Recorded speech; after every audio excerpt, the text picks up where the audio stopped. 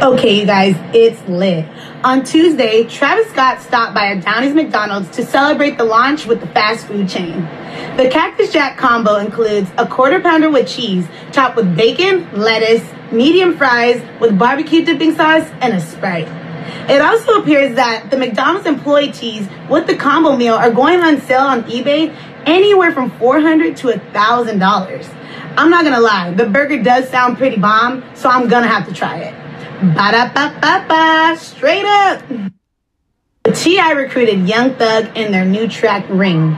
Both Atlanta rappers both took to their social medias to promote the track, yet this morning Young Thug took to his Instagram and confirmed that the visual will be dropped on September 25th. But you can listen to the song Ring on all streaming services in the meantime.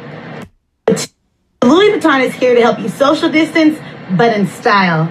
The company has designed a luxury face shield, and it also turns into a visor, but it's going to cost you a little penny. The visor is going to cost you around $1,000, and the official launch is set to drop on October 30th.